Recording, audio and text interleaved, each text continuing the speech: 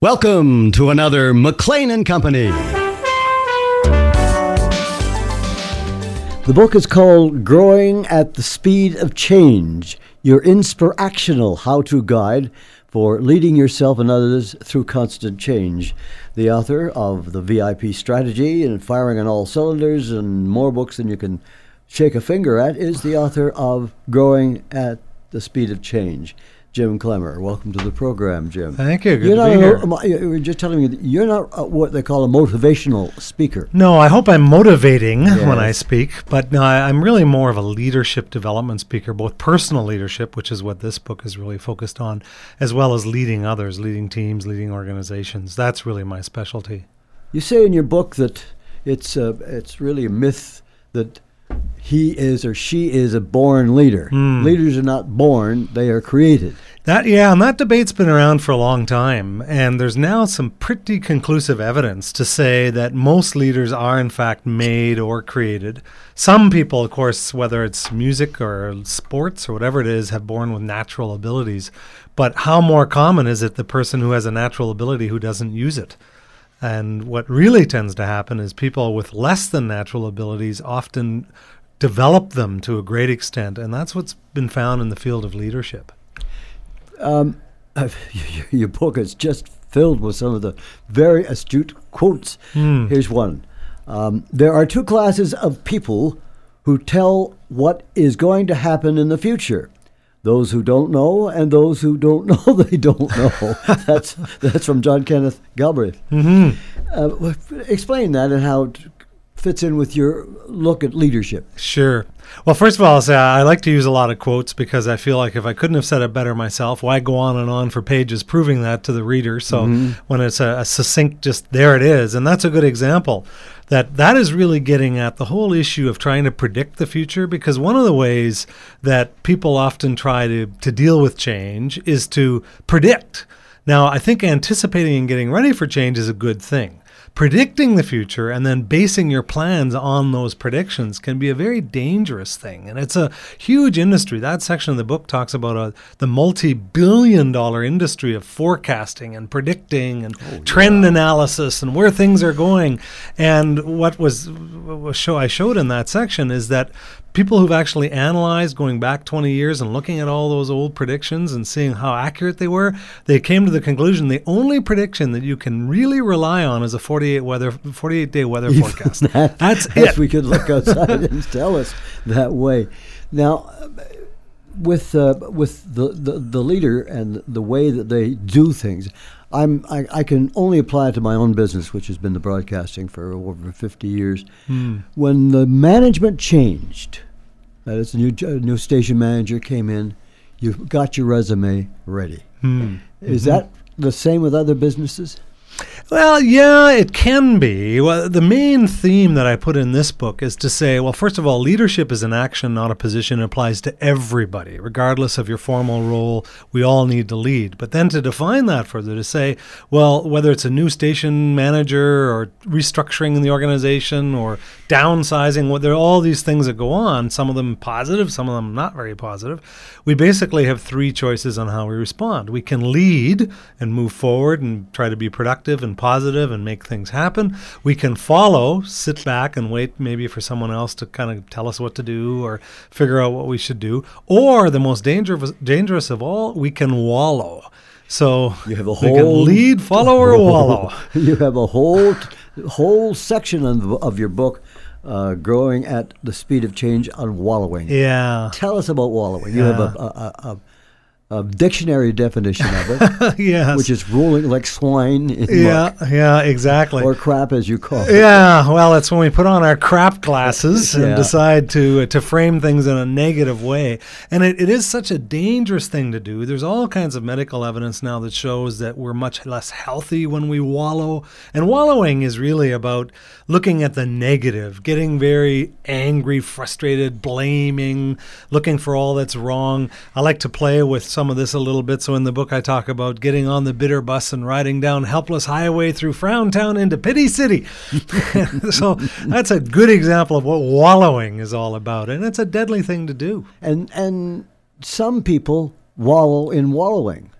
Yes, you're right. Almost glory in it. They Yeah. like, oh, God, and the boss doesn't like me, and so on and on it goes. How do you contact that? How do you push that away? Read your book, I guess. Well, you're right. Some people do. In fact, I gave a little story in there years ago. I ran into somebody I hadn't seen for a while, and when I ran into him, I said, "Hey, Phil, how's it going?" And he said, "Same crap, different day." and so you said, "I think I'm not going to see him again." Yeah, right, exactly. And then he kind of piled up all the crap for me and just told me how terrible that life had been going for him because he wanted me to wallow with him in all these terrible things. So, what are the things we can do? Well, one thing we can maybe do is try to avoid guys like that and try not to spend a lot of time there. In other cases, it might be, well, can we help them reframe or refocus a little bit? Now, this is particularly if maybe it's somebody in our family or that we work with, we can't really get away from. And so what might we do to help them? Well, it might be suggesting, well, have you looked at it this way? Or here's another, or trying to emphasize what are some of the positives to be found in the situation. The last part of the book talks about 9 steps to stay in the leading mode. So there's a variety of things there that are outlined, and it really depends on the situation and the individual that we're dealing with as to which one we think might apply. Now, you tell a story of a fellow by the name of Wiseman and his daughter. Could you relate that to us and how it affected him? Yeah, now you're talking. He was weeding in his garden and. Oh yes, no, you're Seligman. You're talking about Martin Seligman. Yes, Seligman. Yeah. Yeah, I love a lot of his work, and I've quoted some of it throughout the book. He's a psychologist at the University of Pennsylvania, and he really has been one of the leaders in this new field or growing field of cognitive psychology. And of course, cognitive or cognition is how we frame and look at things. So it's the glasses we put on. Do we put on the crap glasses, or do we put on the more positive glasses? And so the story you're talking about is one day he was weeding in his garden, and he'd been teaching and talking about positive and optimism and psychology for years. And his 5-year-old daughter, Nikki, was throwing weeds around and just behaving the way 5-year-olds do.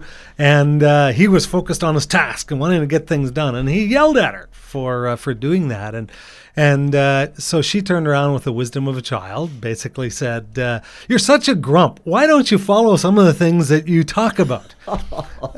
And he gets, whoops. Yeah. And suddenly, Eureka. That was one of those aha moments when he began to realize, I got to do a better job of applying this stuff. And he believes that he was born as a pessimist.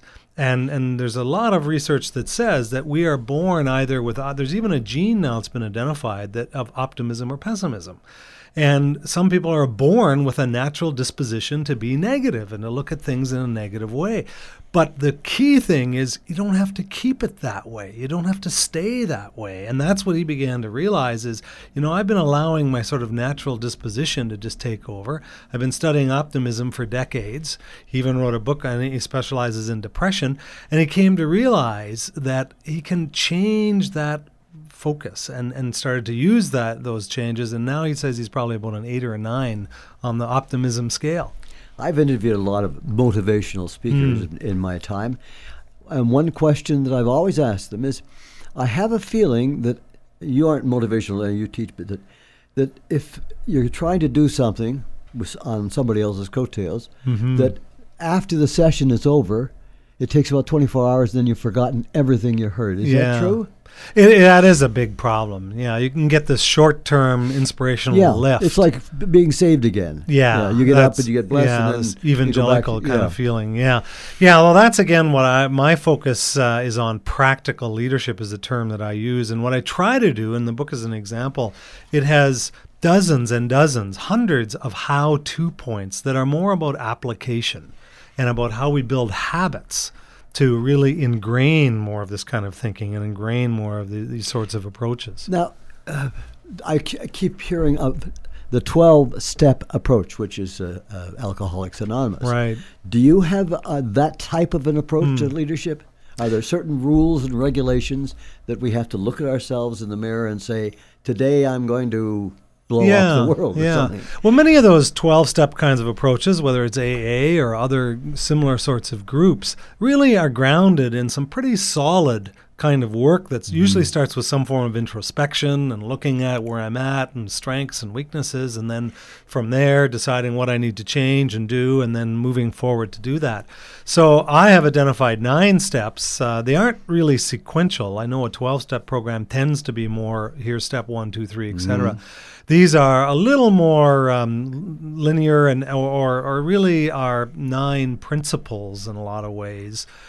But the first couple that are in there are somewhat, I think, sequential. Like the very first one says, getting clear in your mind, where do you want to get to in your life or your job or whatever it is, but harnessing what I call the magnetic attraction of imagery.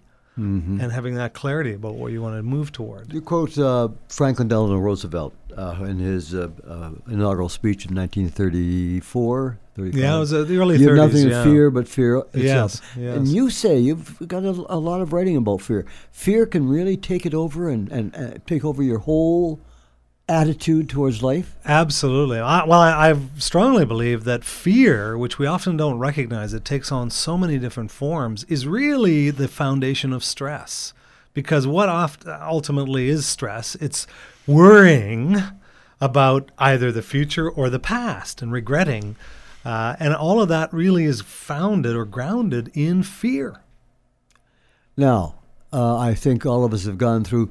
We're walking into our job and we go up at the escalator or elevator and we say, I wonder if this is the last day that I will do this. Is that fear? Sure. Any sort of concern and uncertainty about the future, where we and a feeling of dread or a feeling of something, the pit of your stomach. Yeah, that gut feeling you have that you're well, what do you do for that? Well, again, that's so hard. I wish I had the magic prescription for how to banish fear from our lives, because I find it creeping in lots of times in my own life. And so I think it's step number 1 is recognizing it and recognizing our own thinking, recognizing the glasses we're putting on. And now how we deal with that is so individual. It depends on our own. Again, that's what the 9 steps or 9 areas are looking at, saying, well, here's something you could try. You could look at, for example, self-talk or a form of self-hypnosis. What are the things we're telling ourselves every day about I'm no good at, I'm not worthy, or are we using more positive kinds of affirmations? Or one of the other keys that has been found is gratitude, is looking for what are the things that I have to be thankful for, to be happy about in my life. That's actually been found now to clinically help with depression. Is helping people learn the skills of gratitude. Simple act of smiling releases endorphins that make your whole body feel better. Exactly. It's things that almost sound trite and in some ways have become cliched, and yet there's now a lot of research supporting that it really does work. But it's making those habits, it's building that framework of how we look at things. Now, you explain strings in quantum... string theory, yeah. String theory. Quantum mechanics. Ron Keast has written a book on the Dancing in the Dark, it's called. And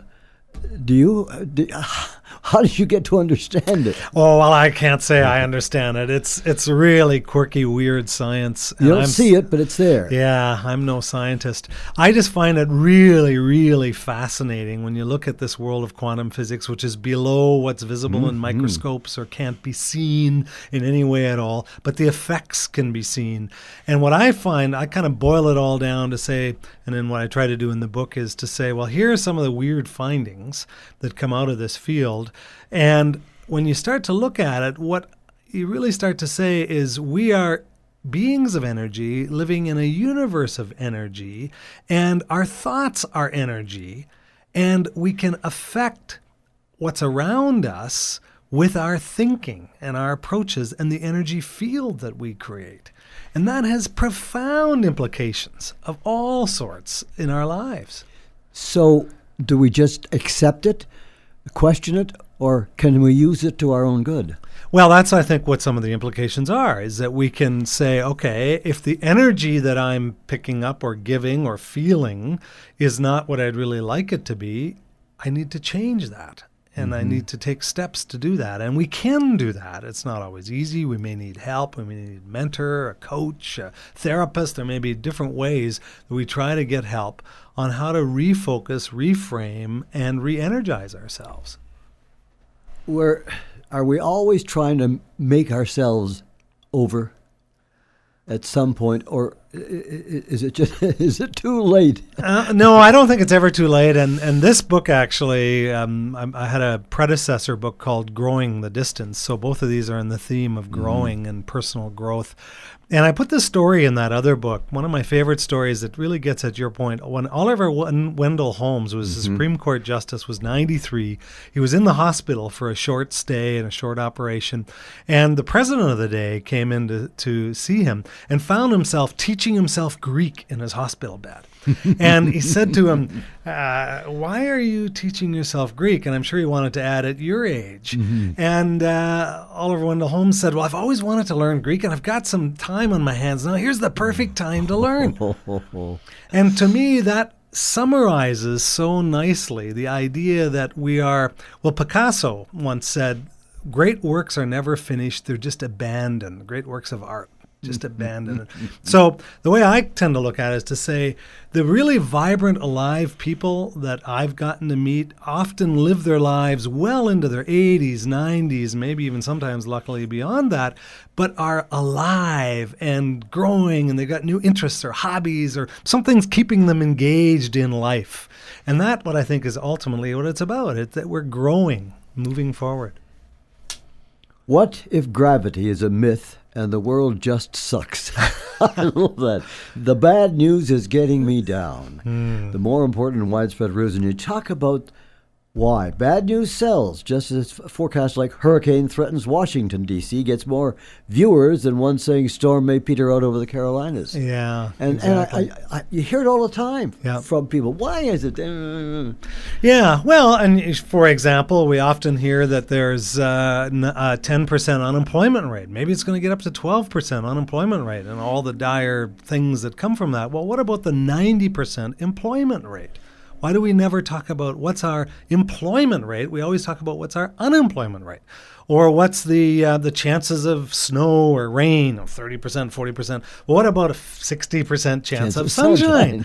Yeah, so it's what we put the focus on. And we all tend to do it, though, don't we? I mean, we all fall into the trap of, do you know, how is the driving out there?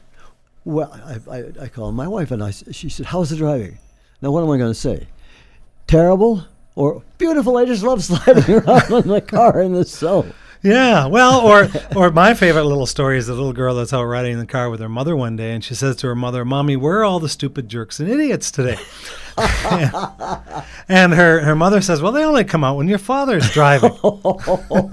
My golly, it's pretty close to home. Well, yeah, and what I think I take out of that story is that, yeah, there are stupid jerks and idiots on the highways, but statistically, a vast majority are safe, kind, courteous drivers, just like the vast majority of people in life are positive, trustworthy, good, solid people. But what do we put our focus on? Because in the book, I talk about the range of reality, that we create our own reality. One end of the range of the reality is pessimism, where we see the stupid jerks and idiots and all the problems and things that are wrong and the 10% unemployment rate. Whereas the other end of the spectrum is the optimistic end of reality. We call it Pollyanna, though. Well, some would call it... which is a derogatory term in some people's language. Yeah, you're right. And I think it's Pollyanna if we refuse to accept and acknowledge and deal with issues and try to avoid them. Then I think that's Pollyanna, absolutely. But it's how we frame it and how we look at it. Be an action hero. Explain that chapter. Well, that's the last chapter, and it's really talking about all of this stuff is great, and I've given you all kinds of suggestions and ideas and how-to tips and techniques. But unless we put it into action, then, well, maybe you've been entertained with this book, and maybe you've gotten some inspiration. I hope you have. But it's that you read the subtitle about inspirational. So I hope that the book is a combination of inspiring and making people feel that, yeah, I want to be more positive and look at the optimistic side. I want to lead. I don't want to wallow. Now let's take action. You have a thing, what do we call it, a little piece of just my luck. Luck is another name for tenacity of purpose. Mm-hmm. And then you go on to say studies have proven that people with good luck are positive about their lives. People with bad luck are not, are pessimistic. Yeah, and there's been a lot of work going on in the area of luck, resilience, hardiness. How do people bounce back? And again, energy fields and what we create. And some of what you're referring to there is done by a psychologist in the UK. His name was Richard Wiseman. Ah, that's what I got. That's where you got Wiseman from. And he wrote a book called The Luck Factor, which I think is powerful. And it looks at the massive surveying and work that he did, where he identified people who were classified by themselves and others around them as lucky, got all the lucky breaks, everything seemed to come their way. And then he classified people as just seemed to have all the bad luck. Everything bad seemed to constantly happen to them. And he began to identify, well, what are the patterns here? Can we see overall patterns? And what he found really overlays a lot on the discussion that we're having, is that people who are chronically unlucky tend to be people that are pessimistic, tend to be people that don't take risks, don't try, give in to fear constantly. And it starts a little self-perpetuating cycle, because as soon as bad things happen and they get bad luck, they say, see, I knew that would happen. That's my luck. There's no point. I'm not even going to try anymore. In other words, we create a bad luck aura. Exactly, we do. And a set of bad luck expectations and bad luck behaviors that then gets reinforced. So what we do is what we say. Exactly. That's right. And so what he actually did is he began then Luck School, where he started Luck School? Yes, he called it Luck School, where he started to retrain those people to begin thinking like the luckier people tend to think, and approaching life like the luckier people do, and take more chances like the luckier people do. And he found 6 months after that work that the unlucky people and the people around them reported a 70% increase in what they saw as their luck getting better. Mm-hmm. What is, when you're teaching these seminars, are they leaders already, or are they wannabes? Well, again, because I use the approach that leadership is an action, not a position, I tend to have a wide variety of people in my workshops. Mostly my main group that I work with are supervisors, managers, executives in medium to large organizations. That's the primary group of people that I work with. With these people, is there one question that comes up every session? And what is that question? Well, yeah, change is the big issue these days. And so you proved in your book here that you have quotes from 300 AD about change by Cicero and people like that. So change is always happening. It changes life, absolutely.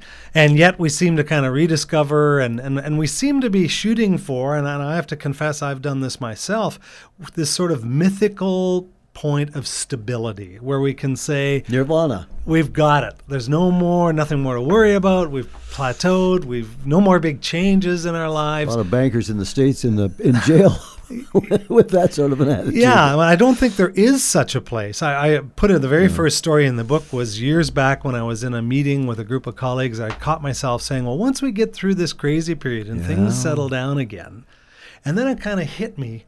And I looked around at my colleagues and I said, I've been saying that an awful lot lately. And I think what we've got to get our heads around, or I have to get my head around, is that this crazy period is going to be with us all the time. Because if it isn't this, it's going to be something else. There's never going to be any getting through to things settling down again. I love you're a convertible man. Yes. A ragtop guy. Yes, and so am I. I love them. I love them. I had them for years. But my wife would always say to me, when are we going to be able to afford a roof on our car? and you talk about driving down a country lane with Heather, your wife, and just that joy of being outside. And do you still have the convertible? Oh, absolutely. It's away for the winter now. Yeah, of course. Yes, absolutely. Yeah. And it reminds me every once in a while, especially when I'm taking it out on a business meeting or heading somewhere, that I have two choices. I can take the 401 and zip along and maybe even put the top up if it gets too windy, or I can find the country roads. And in the last 5 years, I've gotten to know a lot of country roads all around the area and have thoroughly enjoyed adding a little more time to get to my meeting and taking the country roads. So that it isn't a cliche, then stop and smell the flowers. No, I think that is a big part of what this is about. Again, there's some sections in there that actually talks about some of the Eastern mysticisms like Buddhism and so on that has a lot to teach the Western world about mindfulness, about paying attention to the moment and living in the moment and not just racing around constantly from one thing to the next. And in today's world of technology, that's increasingly easy to do. And if we're not careful, the technology starts to drive us. Yeah, you say in one of your chapters, why don't those idiots ever tell me anything? We don't communicate. And is this more common in this age of so much outside information coming in? Yeah, that's the irony, I think, in today's world is that we've got all these tools. We've got information technology of all sorts, and yet one of the biggest single complaints I hear in organizations is we're not communicating effectively. And so it has a couple of points to it. One is we often confuse information with communication. Communication is a conversation, it's dialogue, it's talking with each other. Whereas information is a lot of pushing stuff at each other. So it's talking at each other with BlackBerries and emails and all the stuff that... And make sure your printer works. Yeah, and you're not really having a conversation. The other point in that section is to say that there's a great example of a choice of whether we lead, follow, or wallow. If I'm sitting back and saying, nobody ever tells me anything, I'm not getting the information I need, well, that's classic wallowing. I kind of sit there with my arms folded saying, if only those idiots would keep me informed. Yeah, nobody ever gives me any information. Well, that's wallowing. Oh, did you get that memo? I didn't get that memo. Yeah. To lead is to say, well, I'm going to go find out. I'm going to go ask. I'm going to get what I need. I'm going to take that initiative. So that's what leadership is. Growing My Way, near the end of your book, we're talking to Jim Clemmer. His book is called Growing at the Speed of Change, Your Inspirational How-To Guide for Leading Yourself and Others Through Constant Change. It's published by... Is it self-published? We've published ourselves. TCG Press, yes. Self-published. Publish it ourselves. Okay, how I keep myself current. We must always change, renew, rejuvenate ourselves, otherwise we harden. Johann Wolfgang von Goethe. Wow, 1749 to 1892. There's always change. What about this idea of keeping yourself current? Well, I'm a gardener, and I know that when I get in the garden, especially in the springtime, and you're deciding, well, what's winter kill, what's going to grow again, one of the first things you do is you scratch the canes or the shoots to see is there green there. Yes. And that always reminds me of the old adage that apparently Ray Kroc, the founder of McDonald's, had on his desk. He had one of these plaques on his desk that said, if you're green, you're growing. When you're ripe, you rot.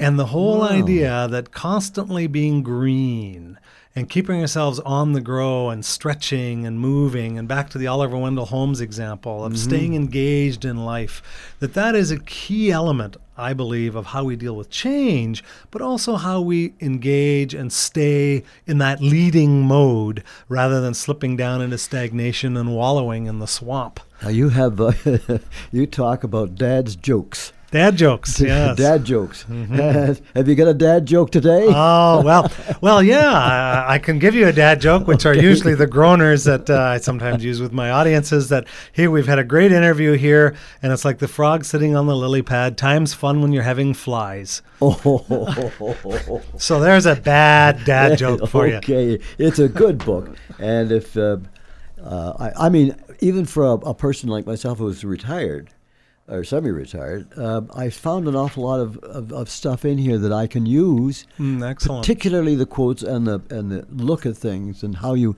value yourself and the way you live your life. Well, thank you. One thing I always like to ask this is, Jim, is there one thing that you would like everyone who reads your book, Growing at the Speed of Change, that they take away from the read? Yeah, there is, very much so. And that is that leadership is an action, not a position, and that we all need to lead, and that the reality for ourselves is a choice. We can lead, we can follow, or we can wallow. And leading is a lot healthier and a lot happier. Good. Jim Clemmer, Clemmer. Is it in the bookstores? It's in bookstores, or jimclemmer.com is where you can order it as well. And it's Growing at the Speed of Change. A great stocking stuffer for this time of the year. Thanks for joining us, Jim. Okay. That's it for this edition of McLean & Company.